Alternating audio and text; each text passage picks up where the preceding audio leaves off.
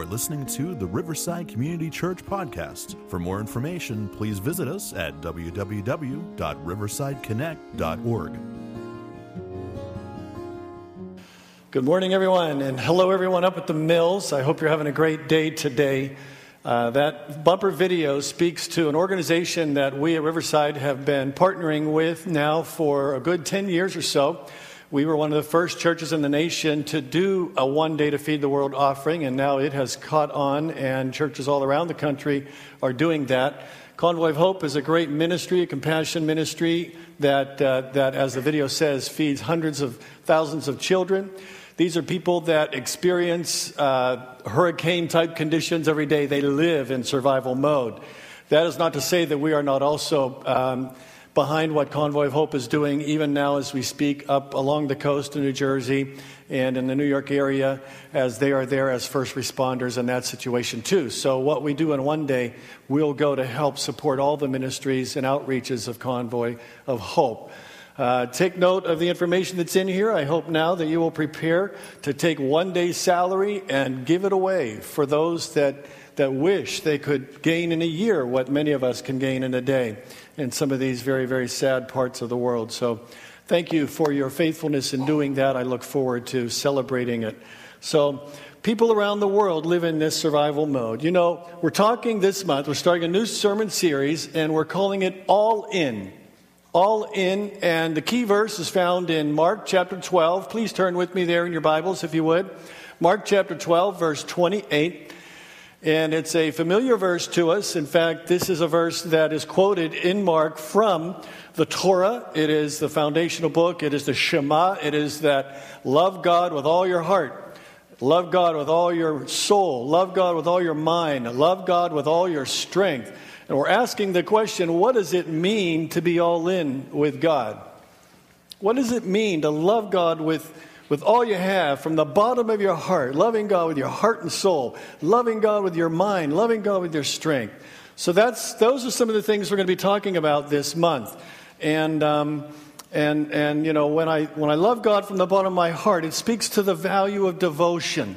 That where is my heart? Where your heart is, there your treasure is. What am I devoted to? When I speak about loving God with my mind, do I need to check my brain at the door when I come to church, as some people claim you have to do? If you're really sincerely Christian or believer in God, do you have to? I don't believe so. Can we love God with our mind? Can we love God with our strength? What does it mean to use our talents, our time, our treasure, our abilities for God? So those are the kinds of things we're going to be talking about over this month. Mark chapter 12, it begins at verse 28, and it says, one of the teachers of religious law was standing there listening to the debate. And he realized that Jesus had answered well, so he asked, of all the commandments, which is the most important? And Jesus replied, the most important commandment is this. Listen, O Israel, the Lord our God is one, and the one and only Lord. And you must love the Lord your God with all your heart, with all your soul, with all your mind, with all your strength. And the second is equally important, Jesus said, love your neighbor as yourself. No other commandment is greater than these. So what does it mean to go all in with God? It sounds scary when you really think about it, doesn't it? Really? To go all in with God? What does that mean? What does that mean? I mean, I like to go a little bit in with God. I'd like to, just tip my toe in the shallow end with God. I don't really want to go all in with God because that's scary. What if I go all in and God's not there and it's just a farce? I might lose everything that I have. You see, I think a lot of people treat God as if God is this cosmic poker game. Now, I'm not promoting poker. Never played with real money whenever I've played it. But the idea of poker is, you're trying to see who can get the most and take from each other by whatever. It's gambling. But people gamble with God. It's like we'll put just a little bit in, we'll start off with just a little bit and test to see if God's going to put a little more in. And if God puts a little more in the pot, then there's more that I might be able to get. So I might call and raise God a little bit on that. I might put a little bit more in. And then the pockets will be bigger, and God might put a little bit more in. And it's like I'm going a little deeper with God, and it's looking pretty good. And at some point, something happens, and it's like, we want to get it all, and we call God on it, and we see if we can get it. But God, here's the thing about playing poker with God. God is already all in for you. God's already given everything. He loved you so much that he gave himself. He gave his only begotten Son for you. And here's the other part about where this metaphor breaks down with God. When you really understand it, the chips you're playing with, because we have this idea that these chips are mine, and maybe I can get from God something else that'll help my chips grow. We have this, I want my stack to get bigger, so I'm going to go to God, hoping that God will put more in and I can get more from God and my stacks. And we think of mine and God's. But when you really understand it, we're only playing with house chips. They're not ours. They're all God's.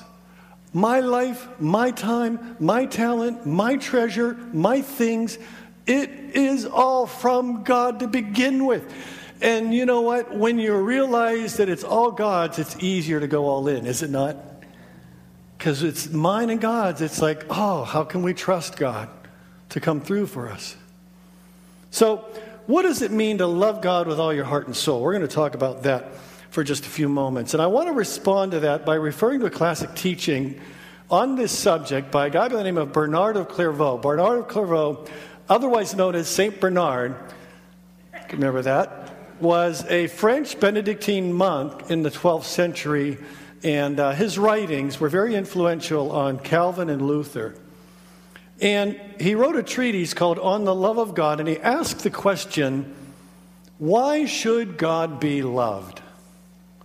You ever thought about that? Why should God be loved? Because that's really a good question when you think about it. Does God need to be loved? Is God lonely? Did he create us because he was just lonely, needed somebody to toy with, to play with? Is God lacking something? Is God's ego weak and he needs us to love him because he has a weak ego that needs to be stroked? Does God need our love in some way, that he needs to be adored? I don't believe that that's the God that's revealed to us in Scripture. The reason for loving God, according to St. Bernard, is simply this. We love God because God is God, period. And some might ask, well, does God deserve our love, or do we love God because of something we can get from God? And the answer to both of those questions is yes. God deserves it, and in loving God, we receive things from God. But the fact of the matter is, God deserves our love. God is entitled to our love because God gave himself for us in spite of ourselves. Because we are so undeserving. And that's why God is entitled to our love. The reason we should answer God deserves love is simply because God first loved you. Why should I love God? Because God loved me first. Period. Not because of what I can get from God. Not because I have to. Not because God is weak. God loved me unconditionally, purely. When we consider who God is and his love for us and who we are and how much he loved us, God deserves our love. He's not in need of our worldly possessions. God could survive very well, thank you very much, without that offering that you just gave. Now, I know that's scary for a pastor to say. God doesn't need that, but for the church to be able to be what God wants us to be, we all need to pull our resources and go all in with God so that we can be what God wants us to be for others. But God isn't the one who needs that. You're not buying God off by doing that. We are investing together in the plan and the will of God for God's people. He's not in need of that. He's not in need of our love because God's lacking something. True love is precisely this. It is that which does not seek its own. Love is a love that is given, that doesn't have any strings attached. And that's how much God loved us, because I've said it already. He loved us so much that he gave his only begotten Son, so that we may benefit from that love. So Bernard goes on to talk about 4 degrees of love. And as I talk about these, I want you to be real honest with yourself here. Now, I know self-awareness is hard for us at times, and some more than others. But can we be real together in this place and ask, okay, as I look at this, out of which of these degrees of love am I generally operating? And you'll get it as we go along here. The first degree of love, he says, is love of self for self's sake. I love myself because I need to take care of myself. We're all born with that. We all have survival instincts. Jesus said, love your neighbor as you love yourself. The assumption is we all automatically, because we were created by God who loves, and love comes from God, love gives us this sense of we need to take care of ourselves in order to be able to survive, to be able to reproduce, to be able to fill the earth, to be able to provide, and yada, yada, yada. But the first level of love is this love for ourselves, for ourselves' sake. Human nature is weak, and therefore we need to take care of ourselves first. In this human realm, he said, people love themselves for their own sake. Now, that's not an unhealthy thing unless that's the only degree of love that you operate out of. Because if you are there, then what happens is your love of self becomes an obsession.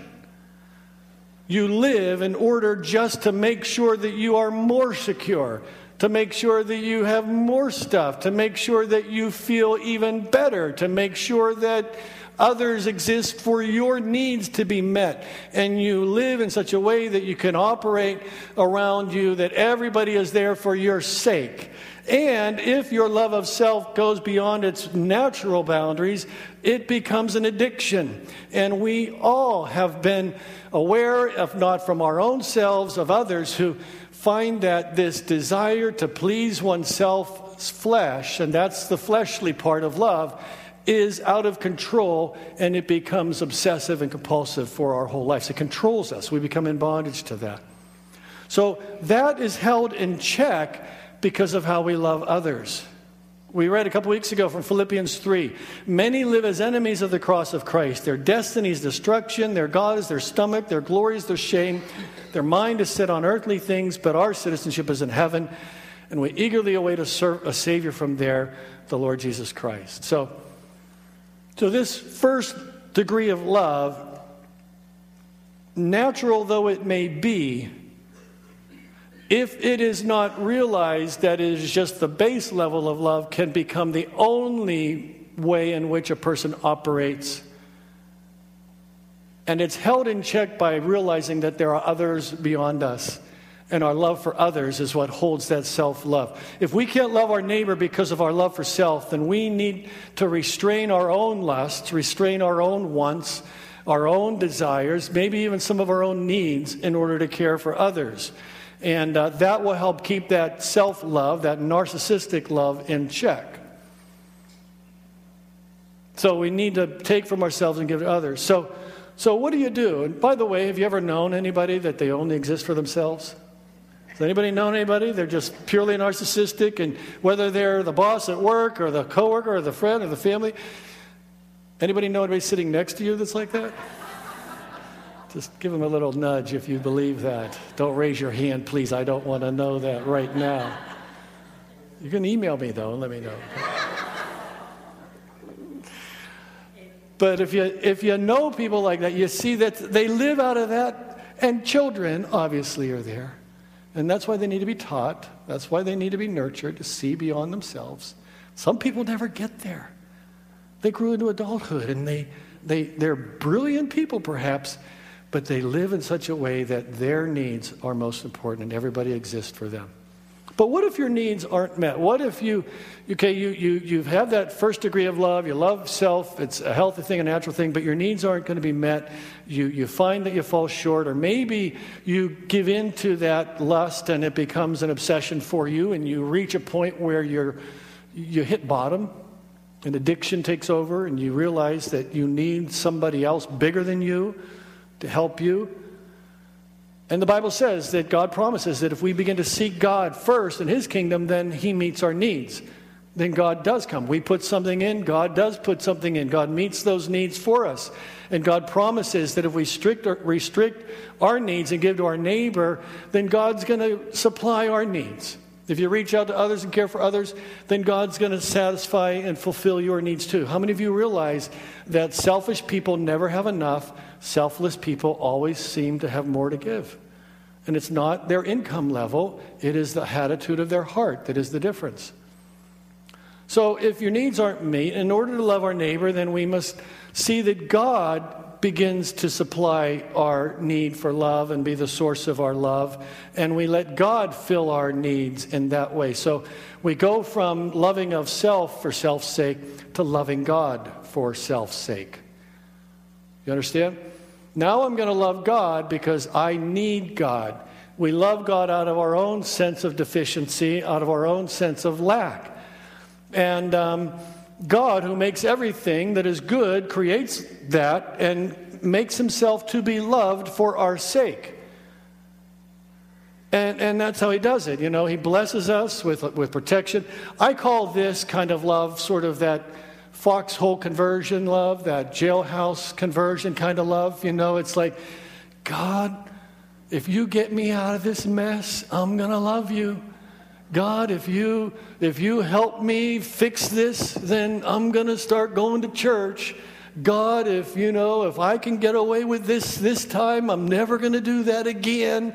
You know, those bargains we make with God, and it's God, if you'll rescue me, God, if you help me. And we might think, well, I've never been in that place. But if you came to God because you wanted God to rescue you from hell, which is a legitimate reason to come to God, that too is a foxhole religion. It is, God, I want you to save me from eternal damnation. So it's reaching out, God, I love you, God, for myself because I know I need God in my life. That's the second degree of love. And it's how we, who not only love ourselves, first begin to love God because we see that God meets those needs for security, for deliverance, for emotional, physical, whatever kinds of needs that we may have. And we learn over time that we love God and we can turn to God, and that love that begins as maybe that help me God, I'm in a bad spot kind of love, or help me God, I'm afraid of eternal damnation kind of love, turns to God, I love you now because I see that you're there for me. I see that you're there with me. We begin to converse with God. And we grow in our understanding, and our devotion grows, and we begin to talk, we begin to pray, we begin to think about God more often. But our religion is still mostly about, if I can do this for God, then I know God's going to do this for me. A lot of Christians stop right here. All of their religion is about, what can I give to God so God can give more back to me? Tell me you've not heard that theology preached all the time. And we stick in that second degree of love. It's, I love God for what God will do for me. But Bernard goes on to talk about a third degree of love, and that is loving God simply for God's sake. Now that, when he says for God's sake, he's not talking about because God is lacking and God needs it. We love God simply because who God is, period. You see, after God rescues us and after, we get saved from ourselves or saved from a bad situation, we begin to walk with God, we discover that God walks with us and talks with us and, meets us in the garden, as the old hymn says, and he leads us to greener pastures and still waters, and he restores our souls, and we build this genuine, loving, trusting relationship with God. And what that is we're tapping into the sweetness of God's grace, and it tastes good. And it's like God then becomes good. We love God because God is good. God is great. God is good. And we live a life of gratitude for the one who made it all. And then we begin to see the way God feels not only toward us, but toward others. We begin to catch the heartbeat of God. That heartbeat for others who are also maybe in distress, who are still in that first degree of love or that second degree of love, and they don't know the love. And we feel like man, God wants them to understand his love too. And we feel God's heart for them, or for the hurting, or for the destitute, or for the... And we begin in that third degree of love to love God simply because God is so good. We love the things of God. And we love the heart that God has for others.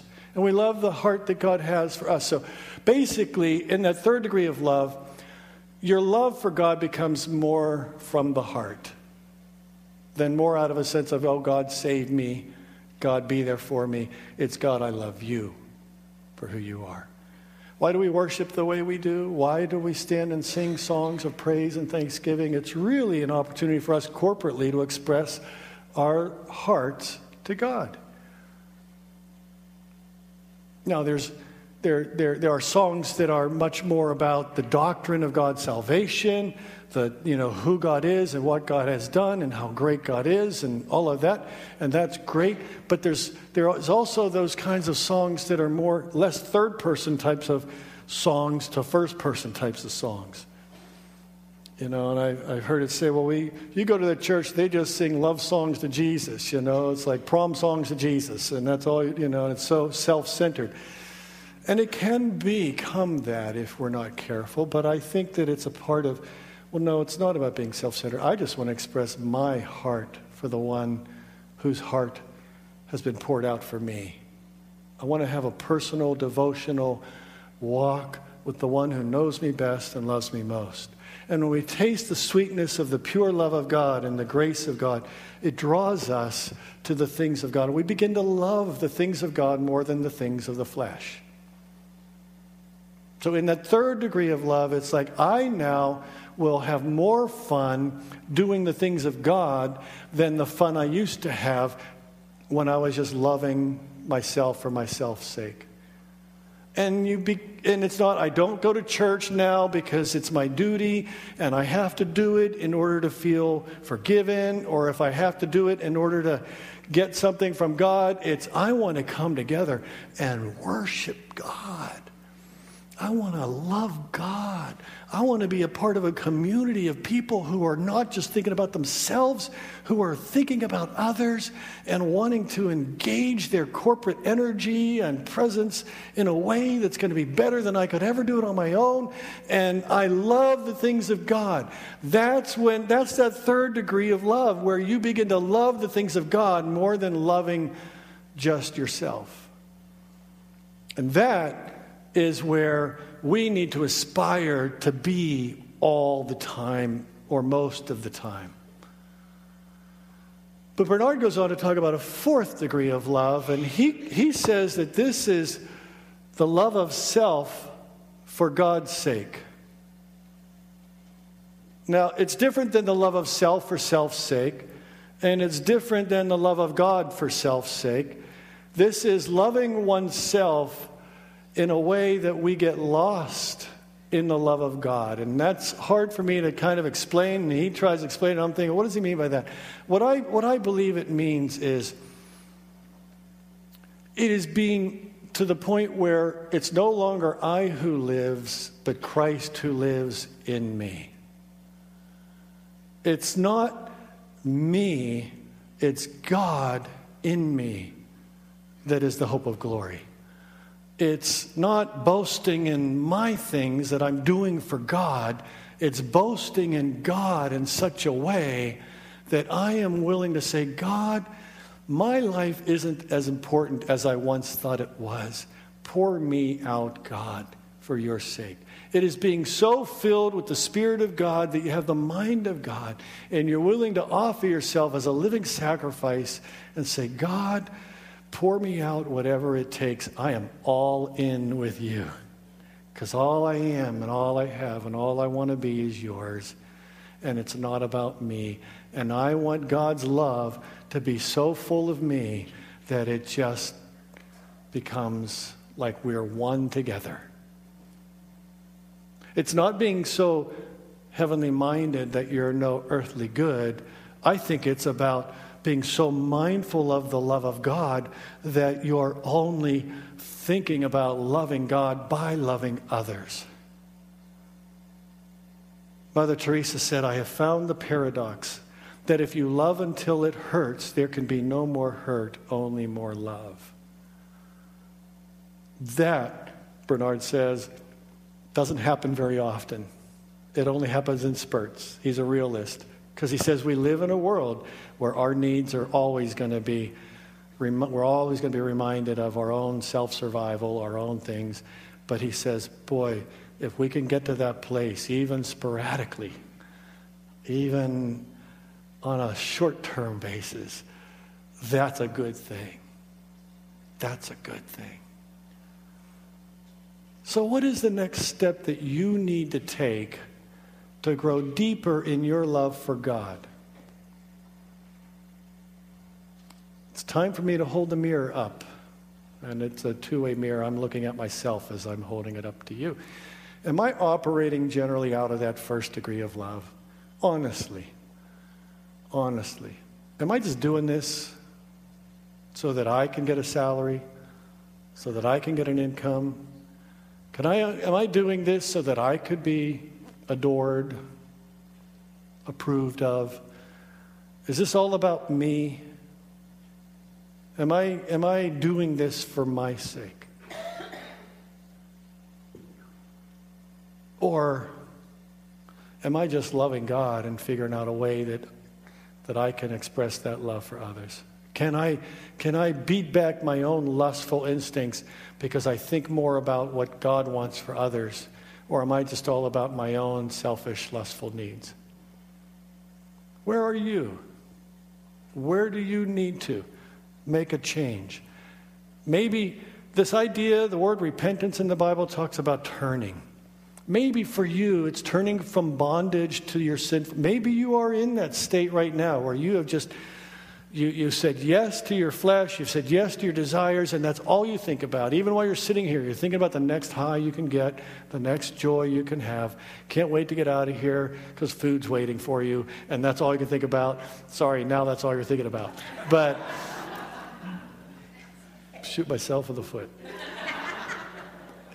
But are you here only because of those fleshly desires? They're not here, but is that where you're operating out of? We need to turn from that, turn toward God. Do you need to turn toward God's grace? Maybe you're in that place. You need God to rescue you. God, I need to be saved from myself because I can't handle this addiction. This thing is bigger than me, and I need to be saved from myself. Or I just know that if I keep going down this path, it's going to be a dead end. And if I don't get you in my life, I need you. So you love God for yourself's sake. There's nothing wrong with that. You need to go there. But you've gone there, and all you're thinking about is, well, I'm doing the religious thing, and it's not working out for me. I'm not Mr. Millionaire now, you know. Well, you got into it for the wrong reason. Let's think about more than yourself. Now can you just love God because God is so full of love, the source of love? Can you become a true follower of God by following Jesus and loving the things that Jesus loves? That's the key. That's the key. And can we get to that point where, God, I want to be so full of your Holy Spirit that I don't even think about me anymore. I think about what you want. Oh, God, that I could go all in like that. It's scary, but I trust you, God. I think we can do that. Can I love you like that, God? All of us, I think, have room to grow deeper in love with God. What do you need to do to go more in with God? I'm going to let the servers go out. We talked earlier about how the fact that God is all in for you. That's what we celebrate when we gather around the Lord's Supper. We celebrate the fact that Jesus went all in for you. When he was there in that garden that night after his last meal, he struggled with it. He knew the suffering that it would take. And he got to the point where he said, God, not my will, but your will be done. That's what it means to be in that fourth degree of love. It's no longer me. I want your will to be done. And Jesus did that for you. And that's why we gather around the Lord's Supper together. So as we prepare for this communion, I want to read one scripture for you. 1 John 4. Dear friends, let us continue to love one another, for love comes from God. Anyone who loves is a child of God and knows God. But anyone who does not love does not know God, for God is love. God showed how much He loved us by sending His one and only Son into the world, so that we might have eternal life through Him. This is real love. Not that we love God, but that He loved us and gave His Son as a sacrifice to take away our sins. Would you bow your heads with me, please?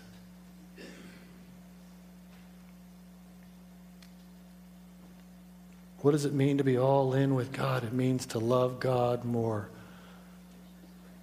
purely, more selflessly. Love the one who loves you unconditionally, with no strings attached.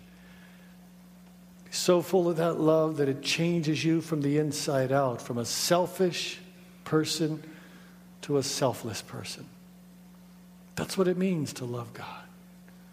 To fall in love with Him who knows you best and loves you most. God, help us to take those steps forward today, I pray, to love you more. Whatever we need to do right now, God, I just pray. You know each of us and where we are on that continuum. Help us to move higher in our love for you. In Jesus' name, amen. You have been listening to the Riverside Community Church podcast. For more information, please visit us at www.riversideconnect.org.